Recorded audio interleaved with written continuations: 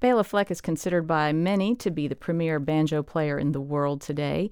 He has certainly had a more varied career playing the instrument than anybody else I can think of, and has perhaps put it in more unique settings than anyone else. He's played bluegrass, jazz, world music, and classical.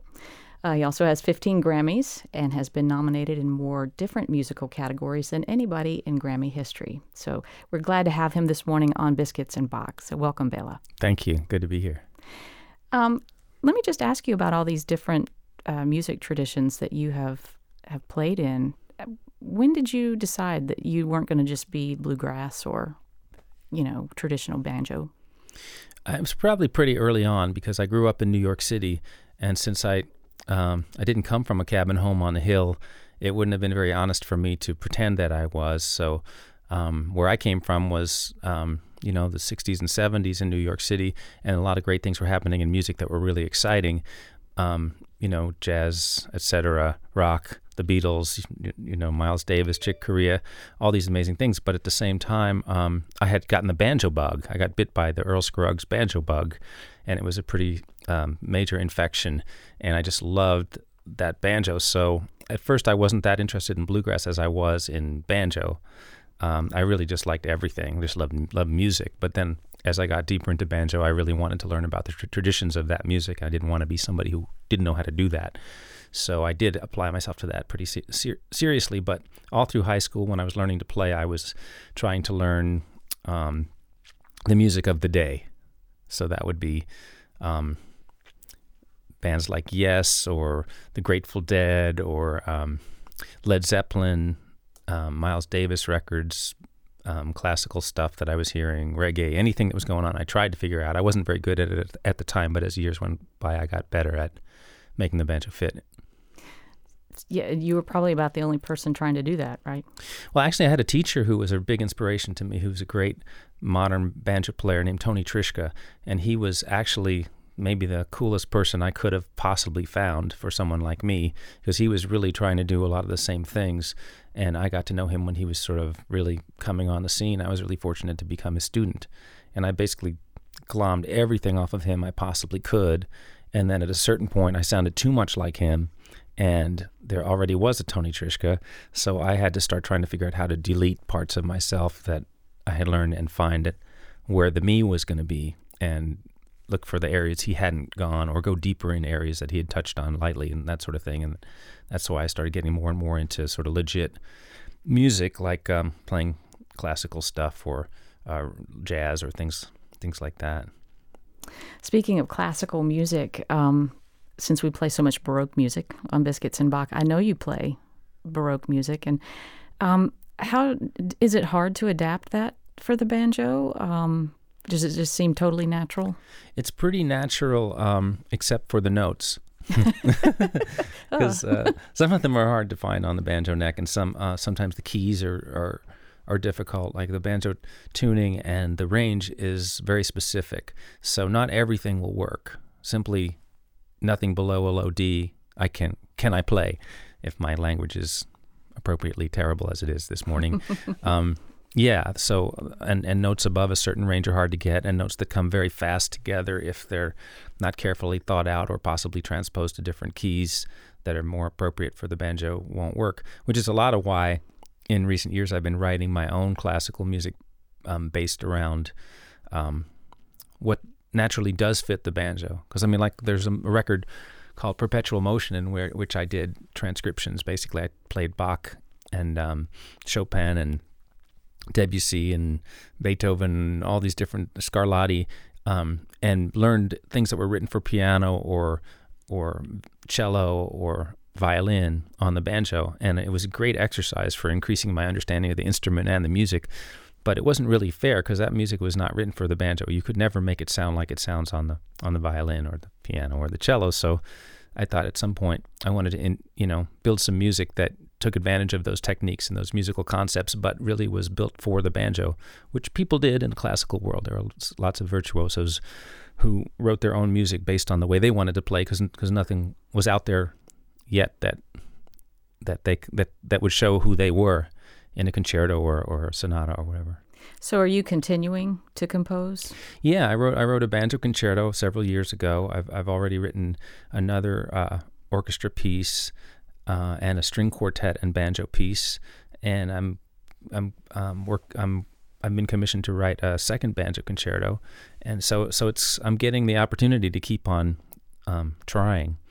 So it's pretty fun, and the great thing about it is there's a whole world of musicians that I never have had access to, which is the whole classical music world. Unless we had something written out that we could play, there was nothing we could do together. And so that's probably my favorite thing about all this is all these great musicians that I get to play with now.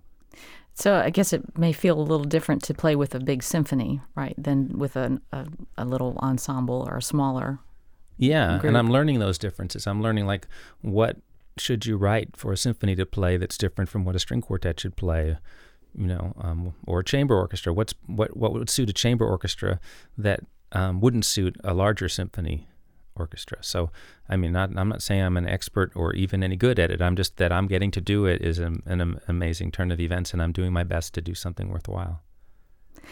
Let me ask you about Bach, since he's so central to the show. So many classical, or what I would call traditional classical musicians that I've talked to, they always talk about the importance of his music, right, to what they do, to their art. And I have also noticed over the years that there are so many musicians who are not classically trained who also play music by Bach. I believe you're one of them. What does Bach mean to you, and what is it that's special about his music? I think one of the things that he introduced, aside from using all 12 notes, really delving into the harmonic possibilities, was independent voices and conversational music, which is something that we aspire to. For instance, in jazz, it used to be, there'd be a swing beat and someone would solo, but nowadays, by the time jazz has gotten to this age, everybody is aspiring towards a conversational kind of music where every part is exactly equal. The bass is no less important than the saxophone, is no less important than the drums, is no less important than the comping. And even when you play chords, they should follow, the soloist, and they should, be involved. You know what I mean? That's sort of where we've moved. And now even when I play music with the Fleck tones, or when I play with my bluegrass friends or people like Edgar Meyer and Chris Thiele, folks like that, we're always looking for that conversational element where we're all equal, nobody's dominating, but we're all giving each other a lot of room. And the perfect place to learn that is to watch how Bach writes. And one of the neat things that I think came out of my Perpetual Motion record was I recorded some 3-part inventions for piano, and it was really helpful for me to put them on multiple instruments, because then I could hear the lines, where when you hear a pianist playing all 3 lines, I mean, the best ones bring them all out and make it clear which line is what. But for a novice at listening, like someone like me, or a lot of people maybe that haven't listened to a lot of this stuff, when you hear that the bottom line is being played on the bass, the middle line is being played on the banjo, and the high part is being played on the violin, it's very clear what those lines are all doing and how equal they are, and how important they are, how they rely on each other. And they're marvels. Even in a 30-second piece, it's like a marvel. How could you come up with something so perfect that is so well balanced? And so I think that's a lot of what all of us guys love about Bach is. It's perfect, for one thing.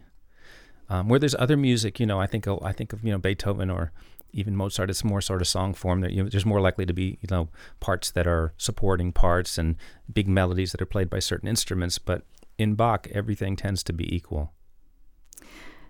I want to ask you about food, since you grew up in New York City, and I believe you live in Nashville. Yeah. Now. Mm-hmm.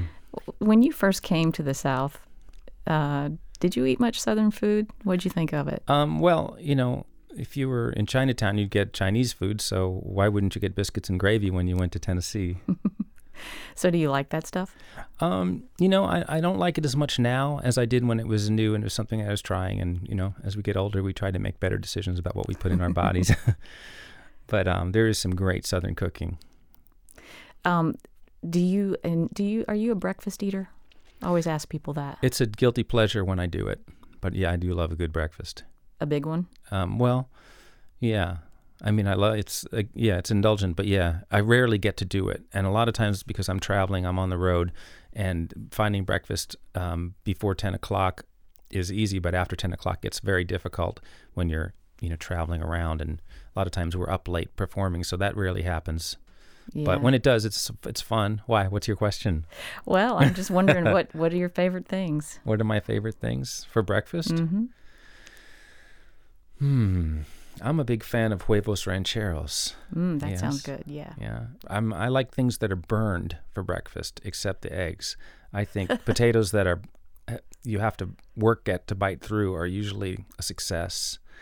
And bread toast that is, the edges are very, very crunchy, and there isn't anything white left about it. Do you like that to be black or just dark brown? I can handle brown? a blackened piece of bread, but maybe just go completely burnt and then back it off 10%, and I enjoy that.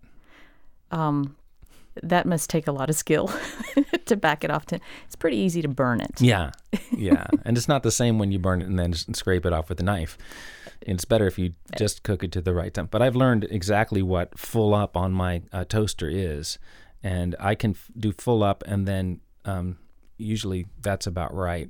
If the bread is fairly thin, if it's thicker, I'll take it out, and then I'll start it again and give it another third or something.